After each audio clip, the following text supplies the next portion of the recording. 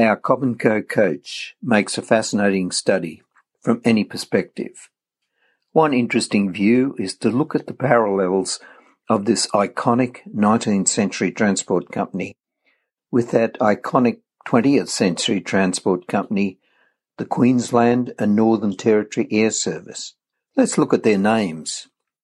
Despite extending its reach from its modest outback network to circle the globe, the Air Service stayed true to its roots, albeit refining the name to become that snappy, memorable acronym Qantas.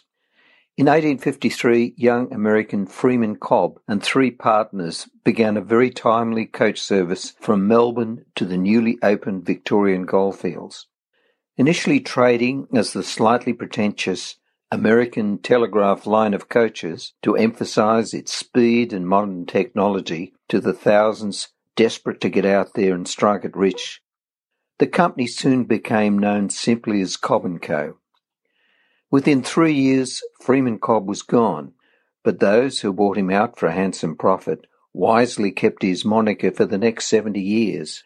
They recognised a name that stuck in your mind and rolled off your tongue, as did Henry Lawson in his nostalgic poem of 1897, The Lights of Cobb Co., ending every stanza with the American Telegraph line of coaches would not have scanned.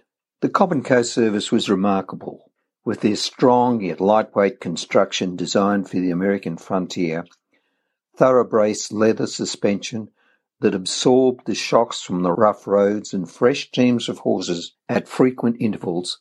Cobb Co halved the travel time of their competitors. Our generation hasn't seen improvements like that since Qantas replaced the Lockheed Super Constellation with the Boeing 707. No matter how far you travel in a day, whether it's Bahrain or halfway to Bathurst, if you're sitting for that long, you'll do what it takes to get the best seat.